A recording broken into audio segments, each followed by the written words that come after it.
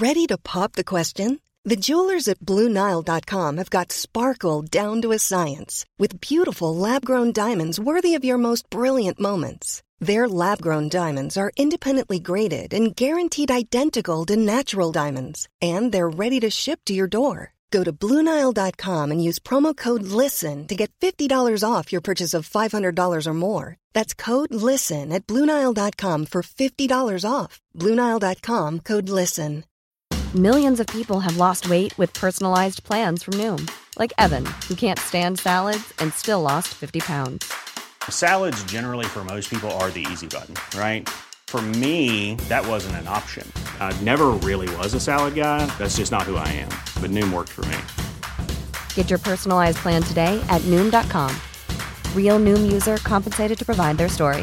In 4 weeks, the typical Noom user can expect to lose 1 to 2 pounds per week. Individual results may vary. Many of us have those stubborn pounds that seem impossible to lose, no matter how good we eat or how hard we work out. My solution is PlushCare. PlushCare is a leading telehealth provider with doctors who are there for you day and night to partner with you in your weight loss journey. They can prescribe FDA-approved weight loss medications like Wegovy and Zepbound for those who qualify.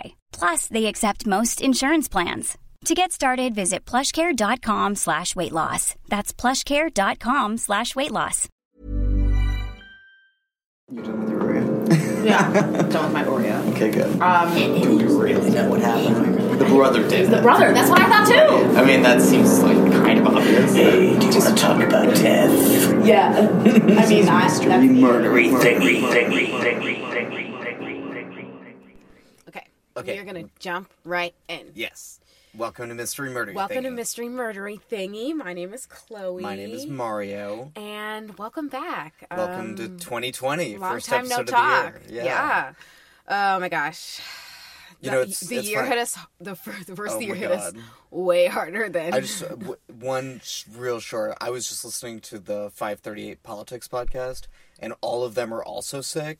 And they did a shorter episode because they were like, and Nate Silver, he was like, oh my god, he was like, he sounded like Bernie Sanders is what he said. So anyway, we've been sick and we're back, and we might cough because we're still kind of sick. But here we go.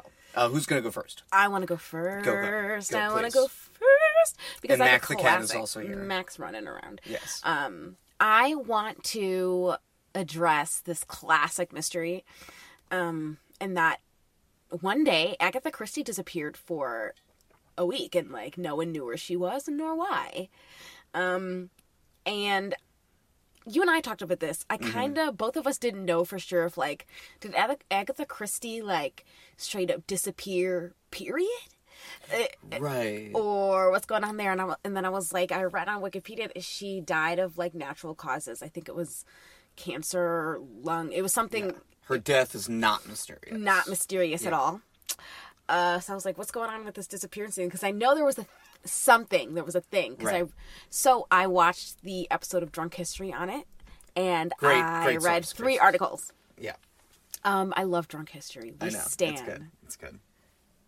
Mac. Okay. So, a little bit of backstory. So, she was 36 years old at the time and already a success. She had come out with 2 novels, one, The Secret Adversary, and the other, The Murder on the Links. So that was the 2 that were in circulation at the moment. Agatha and her husband, is it Archibald or Archibald? Archibald. Archibald. Yeah.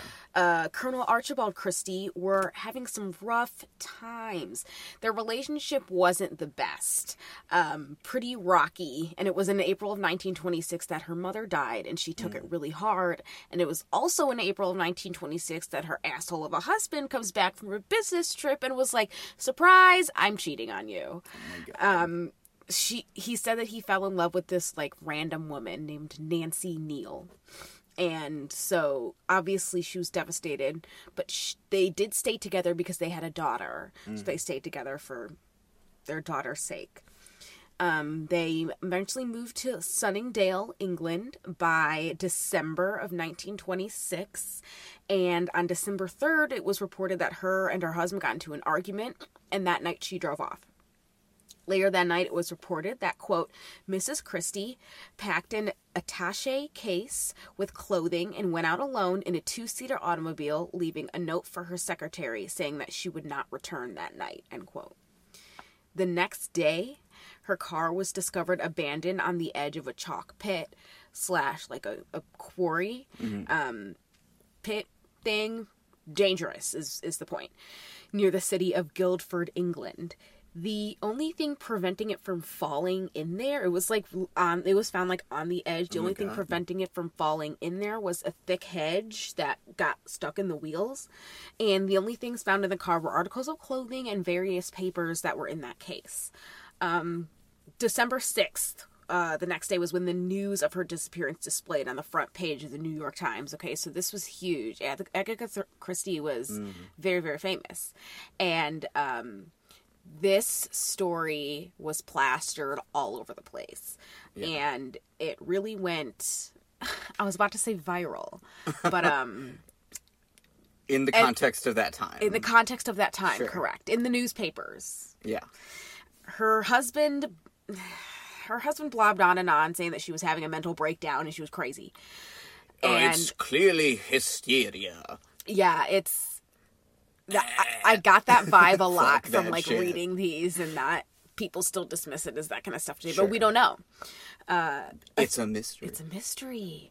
Authorities searched for her exhaustively until December 8th, when her brother-in-law reported that, quote, he had received a letter written since her disappearance in which the novelist said she had been in ill health and was going to a Yorkshire spa for rest and treatment, end quote. However, the police were like, yeah, we're not buying that. And they ended up expanding their search, but they still came up empty. So actually, I think the number was like 15,000 volunteers over the course of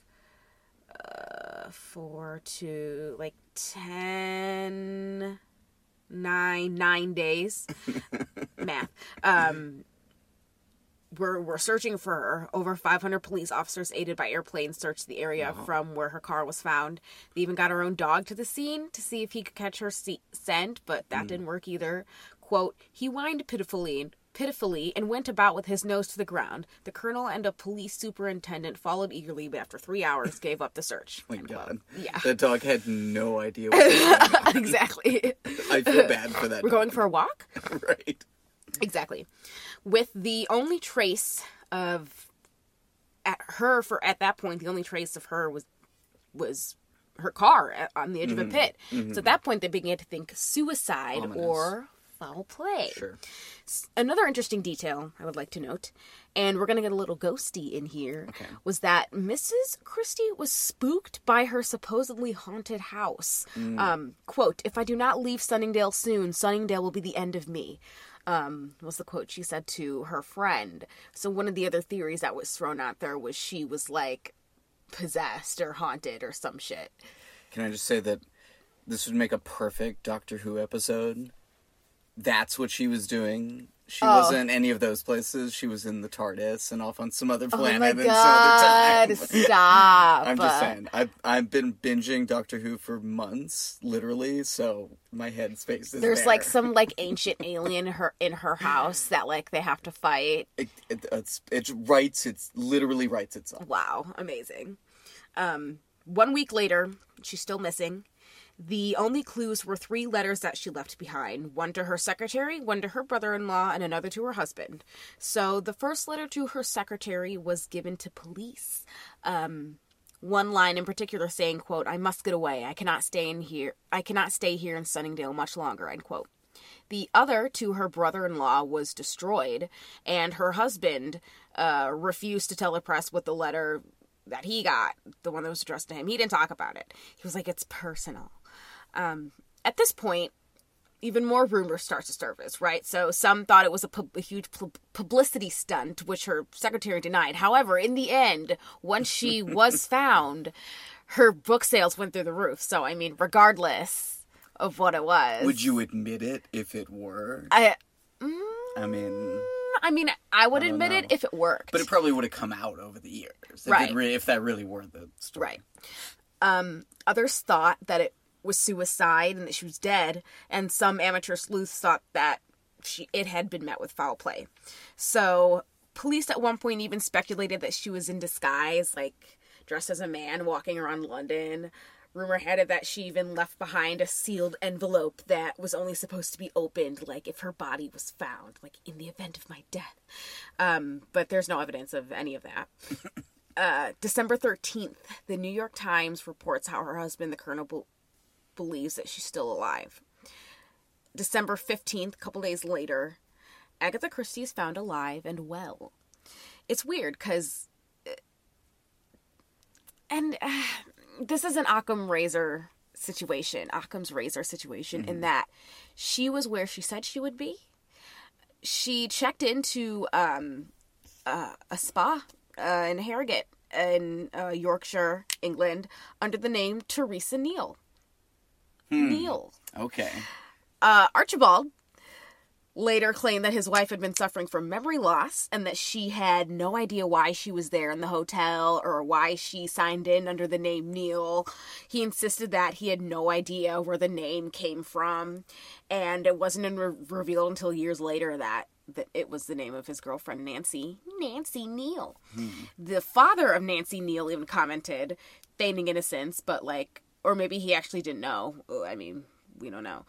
He said, in New York Times article, quote, "I cannot hazard any theory why Mrs. Christie should have used my family's name. My daughter, Nancy, is naturally upset about it, and so are we all. There is not the slightest reason for associating Nancy with the disappearance of Mrs. Christie," end quote. Okay. I know. And it wasn't until a couple years later, March 17th, 1928, was when Agatha Christie sued her husband for divorce. Now, the words were sued her husband. Can you do that? For, sue somebody for divorcing you? Or do they mean that they just got divorced and that was the wording that they used? No, you're suing the court to allow you to divorce the person. Okay. It's essentially saying she divorced him. Okay. She sued for divorce. I was confused by that. I was like, if we get divorced, do I go back and, sue you because I'm, mad or, So, the movie Kramer versus Kramer? Yes. The reason it's Kramer versus Kramer is because it's a suit. It's a court suit where you dispute how you're going to divide the assets. If you have children, what are the custody rights going to be? So it has to get litigated in court. But otherwise, it's just the act of getting divorced is what that's just the technical name for it. Technical. 2 years after that, she remarried, but so did the Colonel. And he remarried to no one other than Nancy Neal. Well, and then at that point, she's not Nancy Neal anymore, so, no association. Whatever. Everything's fine. So, there are a few main theories here. Memory loss. So, it is known today that severe emotional stress can cause short-term memory lapses. Things like retrograde amnesia or anterograde amnesia, which is... retrograde amnesia is losing the memory of recent events, and anterograde is the opposite, when you're unable to store new memories, create new memories. However, people still maintain knowledge of who they are when that happens, so it's unlikely that is what she suffered from. If that was, we don't even know. Her husband kind of spoke for her at that point. In the New York Times article, and the New York Times has been around since, early 20th century or so. Yeah, 1840s or Well, they quoted themselves in this more modern article, and they had snippets of, what was actually said at the time. But that was what they talked about. Archibald was like, yeah, she has no idea why she's there, and, I don't know what that name is, and this, then, the other thing. But with that type of, if she did have that type of amnesia, she wouldn't have been, walking around totally clueless, not knowing who she was. And there was a writing in 2003 in Practical Neurology, psychologist Myria Pujol and Michael Kopelman, and they're both psychologists at King's College in London. They talked about that Christie may have experienced psychogenic amnesia secondary to trauma, and that can last anywhere from a few hours to a few months. And that affects memories of events that occurred immediately after a traumatic experience. But complete amnesia is still pretty rare, like how it's portrayed in movies and stuff. Sure. It's very different than how it actually is in real life. It's pretty rare for you to, like, hit your head and then all of a sudden be totally clueless about who you are and where you're at and your situation and stuff like that. Quote, Agatha Christie could have suffered from a dissociative fugue or state of psychological flight. Persons with this disorder exhibit all the symptoms of dissociative amnesia. Additionally, a person suffering from this disorder may seek to move well beyond his or her usual sphere of travel. And although the individual may suffer amnesia during a fugue state, behavior may seem completely normal to outsiders, end quote. And that's from Scientific American. The next theory was revenge, ? And I kind of like this one the best, in that the author of The Mystery of Agatha Christie by Gwen Robbins, she believes that Agatha Christie left intentionally, and so she knew about her husband's infidelity for a little bit. Sure. At this point, but it's still possible that she wanted to seek some kind of revenge and have, in like, way of separation and cause him some type of emotional distress. Maybe she wanted to cause the affair between him and Neil to be, like, really painful and stressful, perhaps. Or it was a failed suicide. So I read an article in The Guardian detailed the theory formed by writer Andrew Wilson, basically saying that she tried to commit suicide over her husband's affair, hence the car being found on the edge of the quarry. However, she came to the conclusion, one way or another, that suicide wasn't the answer. This wasn't the right thing to do. Happens to a lot of people. Yeah. So anyone who's attempted suicide and survived says they immediately regret it if they think they will die. Yep. And if you or anyone is suffering, call the hotline. Call the lifeline. 100%. Yes. So, she checked into a hotel to relax and sort out her thoughts. And it wasn't until she was found 9 days later that she went with the story of memory loss. Or maybe a bit of both theories, in that she tried to commit suicide, crashed her car, hit her head pretty hard, and then had a bout of amnesia, ? Maybe? But basically honestly, the plot of Mulholland Drive. Yes, I don't know what that is. It's a David Lynch movie. Okay. It's basically the plot of Mulholland Drive. Sorry. But basically that's it. That's my story. So, first of all, New York Times, 1851, founded, just to answer that question. Okay. And I think probably the one I think is most likely is that she did it intentionally, and that she knowingly left and just got out of town, and a combination of the stress of losing her mother just caused her to intentionally want to disappear for a while. And she chose to do so. And then she chose to reappear and not explain why, which is completely her right. Yeah, that's fair. It was a really big thing, and I wanted to do something kind of short and sweet this episode, and everybody loves Agatha Christie, and she's such a star.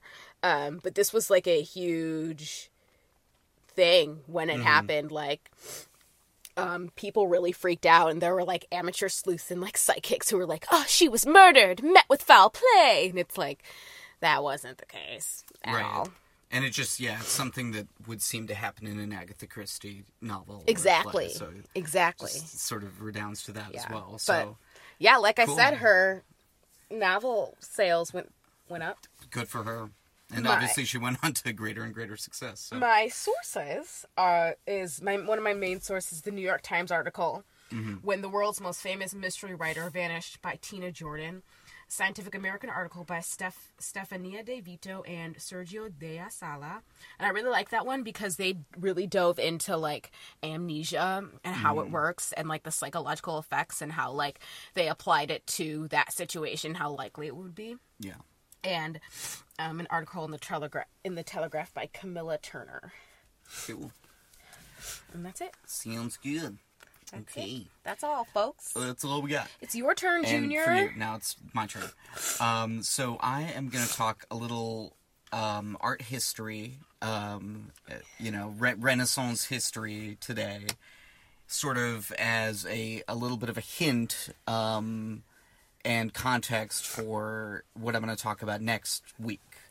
Okay. So, yeah, you can figure it out. Do some Googling. So I'm going to talk about the mysterious life and death of the artist called Masaccio, or known as Masaccio, because he wasn't born as Masaccio, but Mustachio?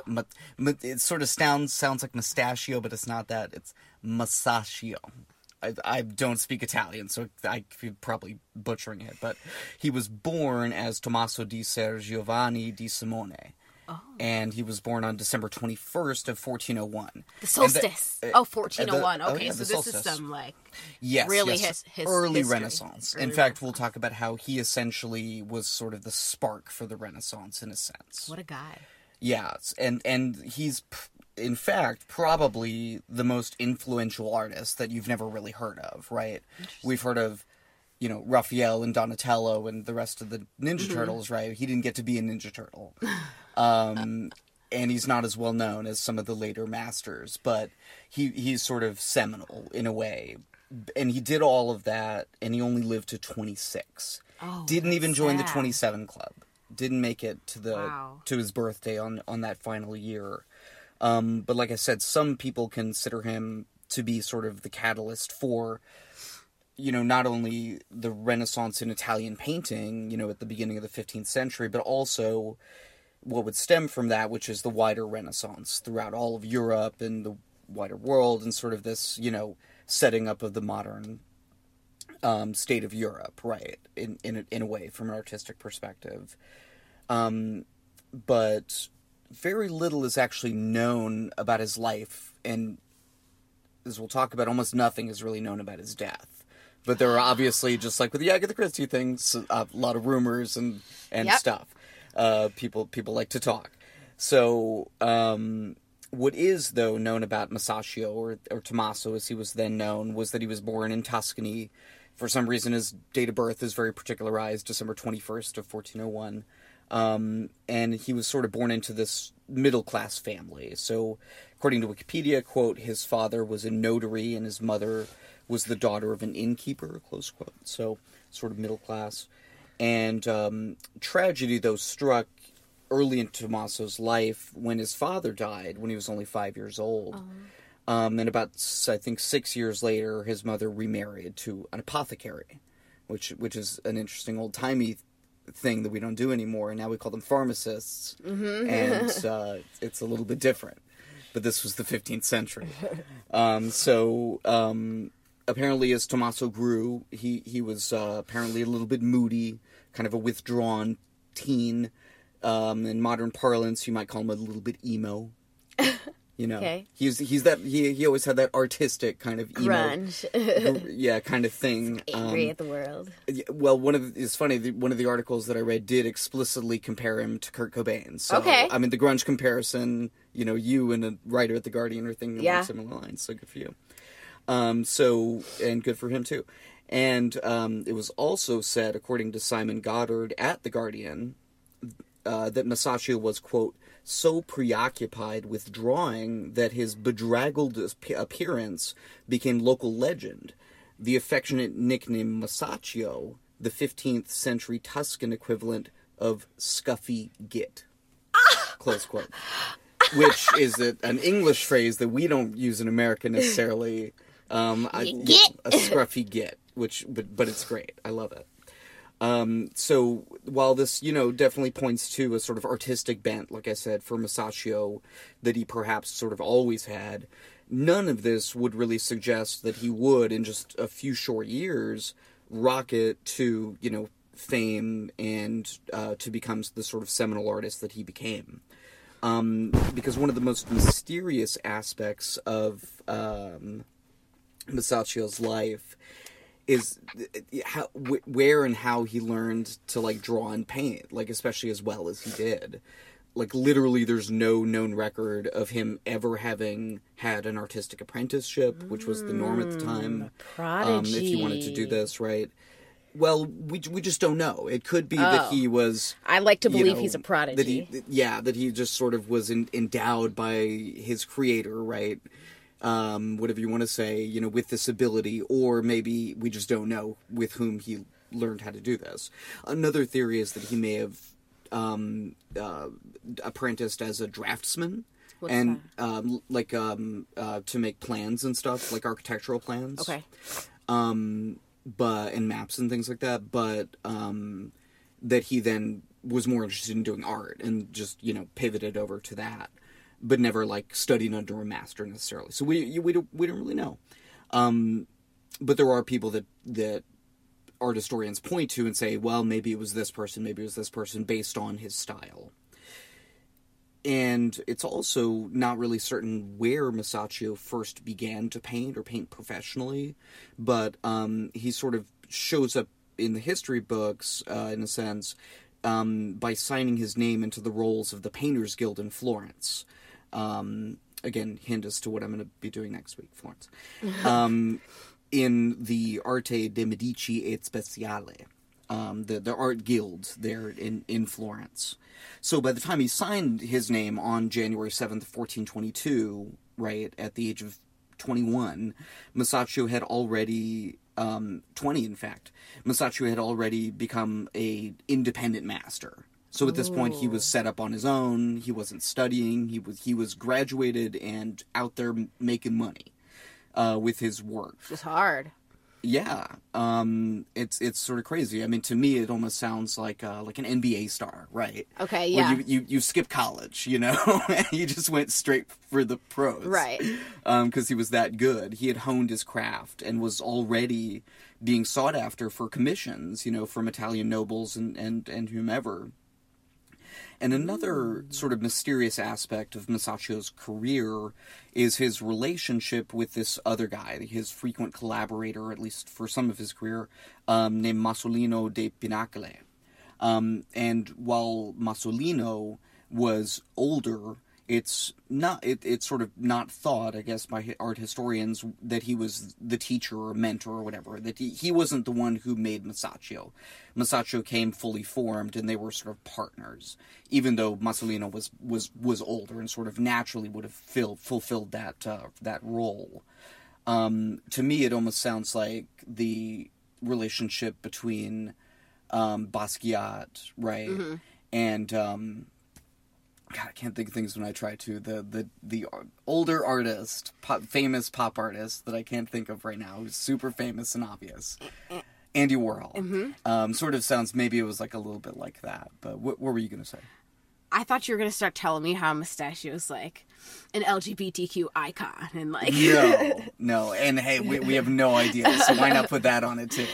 Somebody should make a movie. I thought you were going to start talking about how they were possibly lovers. Somebody should make a movie where he and Brunelleschi or whatever his name is are like secret lovers. Oh, I love That'd be great. That'd be great. But for obviously that and all of these things, there's not really any documentary evidence necessarily to point one way or the other. We just don't know that much about what he was doing or what was going on, other than his work and little hints. But another thing that sort of points to the fact that that Masolino was probably not his master or whatever was the strongly contrasting styles in the paintings and frescoes that they did together. In other words, you can tell the parts that Masolino did and the parts that our boy Masaccio did. Partly because Masaccio's style is actually much more interesting and mature than Masolino's, despite the more advanced age of the latter.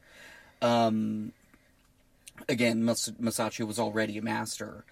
And let's talk just a little bit about why is he a master? What did he do? Why is he so great? Why are we talking about him in this sense? To put it really simply, essentially Masaccio is credited with introducing the idea of perspective into the mainstream of Western painting, Italian painting, and then moved on from there in the Renaissance. He's also credited with being one of the first to use what's called a vanishing point.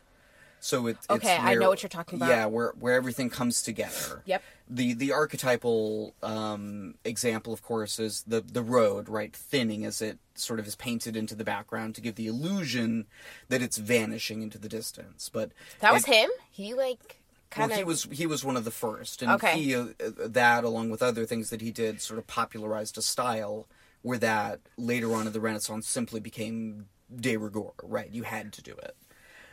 Before that, almost no one did it. Everything was very flat, right, and unnatural. Masaccio is credited with introducing that sense of naturality, and therefore a sort of humanism into his paintings by depicting people and objects more as they actually are in real life, and therefore imparting more importance to real life, as opposed to before it was thought that was sort of sinful in a way, right? We're sort of getting past some of those things a little bit by the start of the 15th century, at least in Florence, I guess. Basically, he sort of started to reform. Oh, okay, yeah, a good example of this, if you want to go to Google right now, Google Images, type something in. So, the painting Trinity with the Virgin, St. John the Evangelist, and donors, or it's sometimes just called Holy Trinity, by Masaccio, was painted sometime between 1426 and 1428. And literally, when I first looked at this, I thought that it was literally a sculpture, because the perspective and the proportions are so convincing, and he does it so well. Yeah, it's amazing. It really is. Like, I would, if you can, go and like look at this piece. And it's, to me, it's certainly a masterwork. So, we obviously are seeing it with sort of jaundiced eyes as well, right? Imagine seeing this at the time, next to a bunch of flat, unrealistic paintings. You can get a sense of why. It would have been very awe-inspiring. Yeah. Exactly. Because it's all, like you're saying, it is very realistic. And it's very, affecting. Yes. It's a tribute. It's a very well done tribute. Yeah. To the Holy Trinity. It is. It's very appropriate, but very interesting as well. So, there was also this relationship with Brunelleschi, right, where this is, some of the mystery is also, okay, how did he do this? Why did he do this? Where did he get this idea from? We don't really know.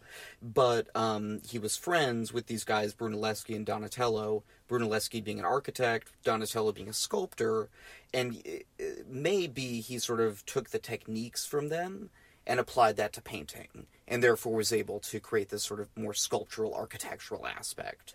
And maybe that's what sparked it and gave him the ability, know-how to really do that.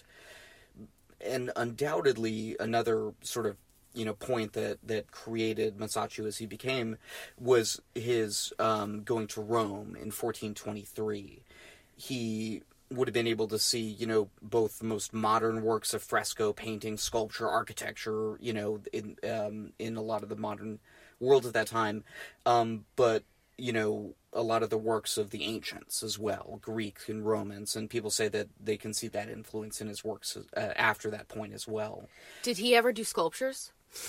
Not that I ever heard of. I think the only extant pieces we have of his are frescoes, and I think he mainly did frescoes, I believe, after a certain point. That was where the money was. Not that that was necessarily what he wanted to do. Maybe he wanted to do sculpture. Maybe that's another reason why he did it. Like I said, he was good friends with Donatello. He sort of learned, got this influence from Rome, and then he funneled those influences and, of course, his own unique idiom, into that style, and this is why he's important. So, just to kind of answer that question. And as Masaccio's career sort of reached its zenith, right, as he was unfortunately approaching his untimely end, there were signs that things started to go kind of awry, or there was a disarray, generally, in the signs that we have. Masaccio and Masolino were, for example, working on a major commission of frescoes at the Brancacci Chapel beginning in 1424, but mysteriously, Masolino, the older one, left to go to, Hungary or something, but no one knows why. Was it money troubles? Were they fighting? Was there some kind of artistic difference between them? So he straight up left? It wasn't like he left on a trip planning to come back, or he left like he moved, or we don't know? Abrupt. Okay. It's not entirely clear, but it seems like it wasn't just like a planned trip, but it's sort of obscure, right? Like a lot of this stuff. there were also possible financial issues with their patron that they were working for at that time. So, you know, people didn't know if he maybe had to go somewhere else to, like, just to make more money. I don't know. But there very well could have also been some kind of artistic issues. Because, like I said, Mussolino's style and Masaccio's style weren't necessarily that compatible, even though they did all these works together. Mm-hmm. That in and of itself is kind of a mystery to me. Like, why did they continue to work together all this time? I don't know. All of it remains very much mysterious. Masaccio also left off those chapel frescoes in 1426 for unknown reasons, maybe financial. But despite these sort of career machinations, Masaccio, in the penultimate year of his life, won yet another prestigious commission for the aforementioned Holy Trinity that we were goggling over, which was for the Santa Maria Novella Dominican Church in Florence. Dominican sect of Catholicism. Apparently, one can still see actually some of the preparation work that Masaccio did for this painting, like where he literally put a nail in where the vanishing point was going to be, and then used string to like map out and sort of gridded it out. And again, you see this technique mirrored later on in the Renaissance. Mm-hmm. Literally, painters would go and look at this and say, oh, this is how he did it, and then they would do it. So we talk about his, you know, he had that kind of direct influence on what came later. And this is sort of, you know, the lasting legacy that he left, but there's also a lasting mystery that we just don't really know a lot of what works are actually his, at least in part. That's very mysterious. People debate over it, right? Because it wasn't like later on when, you know, painters would sign their name and everything, you know, it wasn't like that. You just kind of have to figure it out to some extent. Be an art historian, I don't know. That would be cool. I love art history. But, not that I know it that well. But anyway, so, apparently there are 4, like I said, extant frescoes that we, like, positively know are his. A lot of others fall into sort of the maybe category. But in any case, after Masaccio had completed that, you know, the famous Holy Trinity, he returned to Rome, and that would be the last trip he would ever take in his life. It was there sometime in 1428, we really don't know, even exactly when, that Masaccio died, somehow. We have no idea. Like, there's no record. It's just a complete cipher. Do we know the day of death? No. We don't even know when in 1428 it happened. Other than it was before his birthday. But that was December 21st, so it's like the last weeks of the year. So I'm not really sure. Okay, keep going. But there's a popular myth, of course, that he was killed. Okay. That it was foul play, that it was murder, and that he was in fact poisoned by, most likely, a rival painter, jealous of his fame and whatever. But that's pure speculation. I mean, he's so young. Exactly. So, I mean, it would seem to suggest, right, that his death was somehow unnatural. Right? Because he did die at 26. People don't usually die at 26, even in 1401. So, yeah, it's probably some kind of unnatural cause. But so who's to say? Did somebody, like, find his body, or did... I'm saying there's not any of that information. Wow. It was just not out there. And people make a point to say that it doesn't exist in the sources that I read. Okay. So it's just, like, pure mystery. We have to embrace the mystery in this...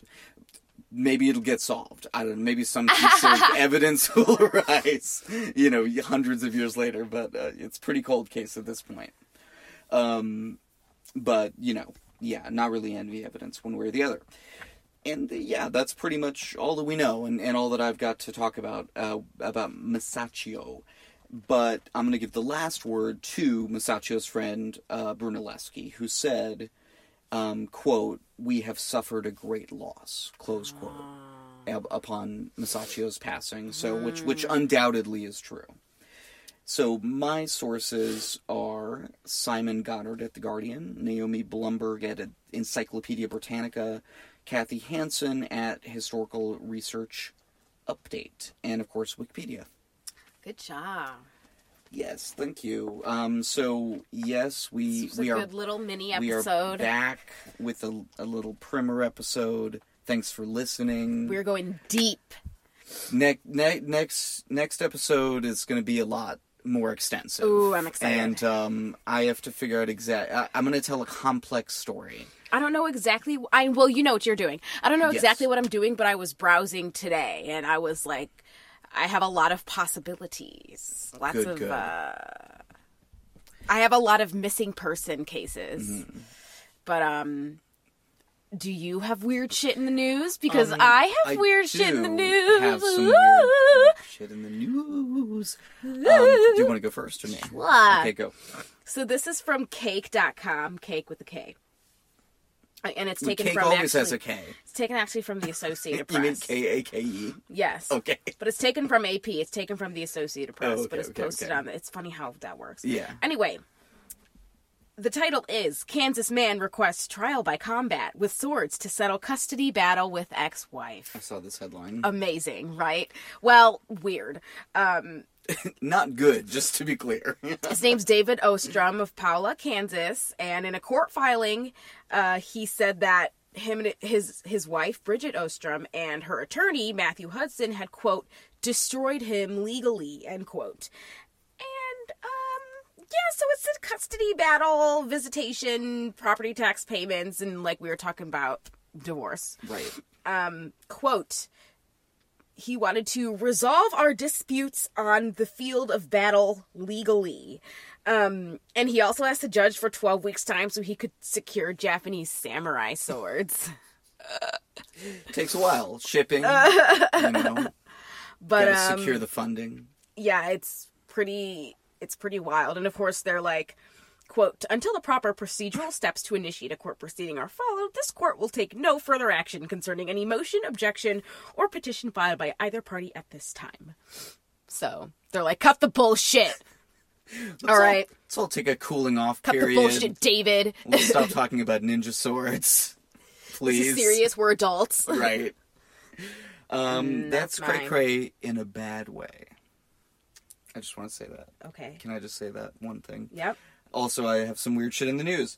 And it is this persistent story that we've been seeing, right? About the drones, right? The mystery drones. Yeah. The fleets of mystery drones. And they're in Colorado, Colorado and now they're in Wyoming. I didn't know there were more. Well, here's the thing. A lot of these apparently are not mystery drones because they've been looked into. And they're like natural phenomena, or they're drones that are owned by hobbyists or other people. And this guy in Wyoming also thinks that, hey, maybe the government or, Northrop Grumman or Boeing or whomever, right, is secretly flying drones. Or maybe it's not secret to the Air Force or the government, but maybe it's secret to us.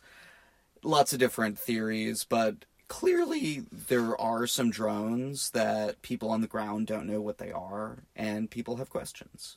And I think they may or may not get an answer.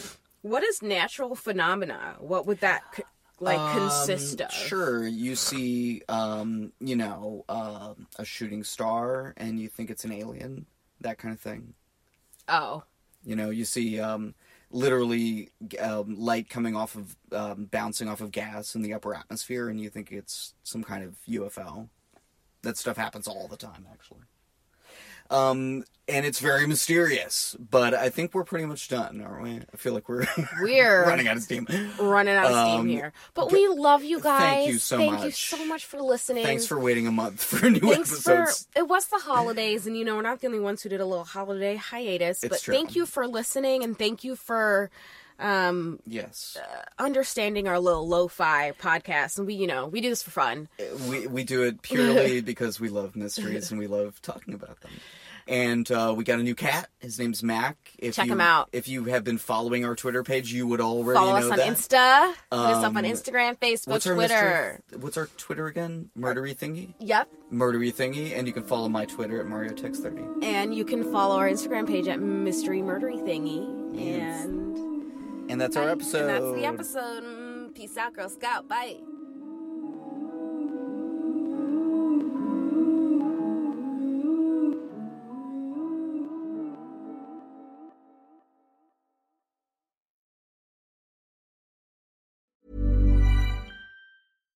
Hi, I'm Daniel, founder of Pretty Litter. Cats and cat owners deserve better than any old-fashioned litter. That's why I teamed up with scientists and veterinarians to create Pretty Litter. Its innovative crystal formula has superior odor control and weighs up to 80% less than clay litter.